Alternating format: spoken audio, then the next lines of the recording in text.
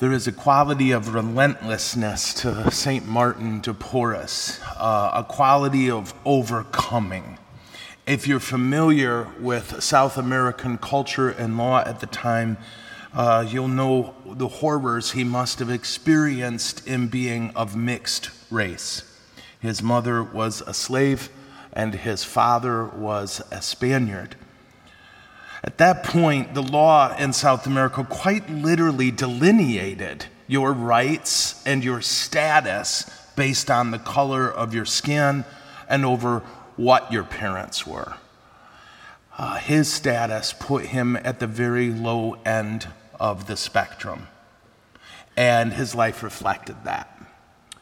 He suffered greatly.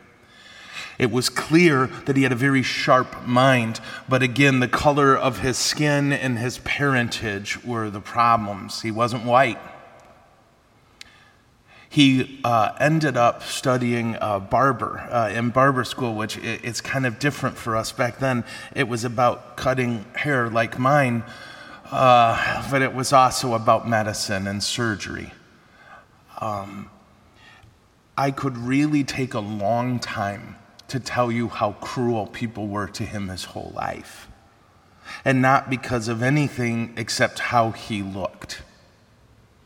But he never quit serving, no matter what.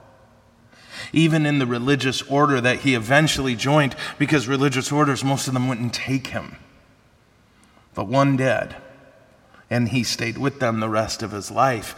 And to be clear, it wasn't a utopia. It wasn't as if they were like, oh, praise God, we're all the Lord's children. They were cruel to him and gave him the most demeaning tasks and duties possible. His response was to do them well, to do them with great love.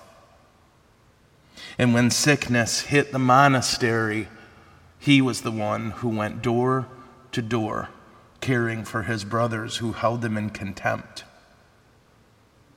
The law forbade him from mixing with people who had they didn't say virus, they just said the flux or sickness.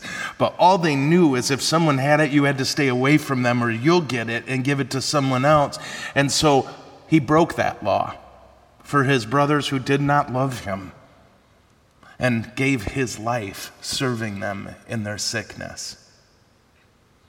Again, this is a general quick sweep of an extraordinary life. A man hyper-focused, not on how he was treated, but on how he was to treat others. He understood that even covered in sin and darkness, there was a child of God there. And so he served until it killed him. Lots of miracles attributed to him. My favorite one is him quite literally walking through locked doors to care for people who were dying. Today, I think, is a great day for us to look in our hearts and see where our love for others comes from. Does it come from a recognition that they look like God? Does it come from a recognition that wherever they're from or whatever their background or whatever they look like, this is a child of God? You hear it in most of our Eucharistic prayers, not all of them, but in most of them, that one day when we're in heaven, it will be, quote, every race and tribe, every tongue. If that doesn't fill us with joy, then nothing will.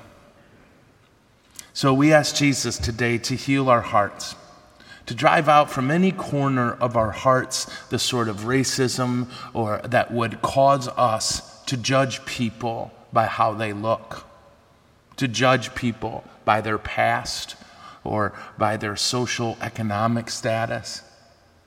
And we ask that Jesus help us so that when we see a human, what we see first and foremost, what defines what we see, is the presence of God in them. And may St. Martin pray for us so that we're a little less concerned with whether we are victims and more concerned if we are victimizing. Are we serving? Are we pouring all of ourselves out for our brothers and sisters in the name of Jesus Christ? If we're not, know this: We're going to receive Jesus in just a few moments, and that's going to give us the strength to do what we are called to. Amen? Okay.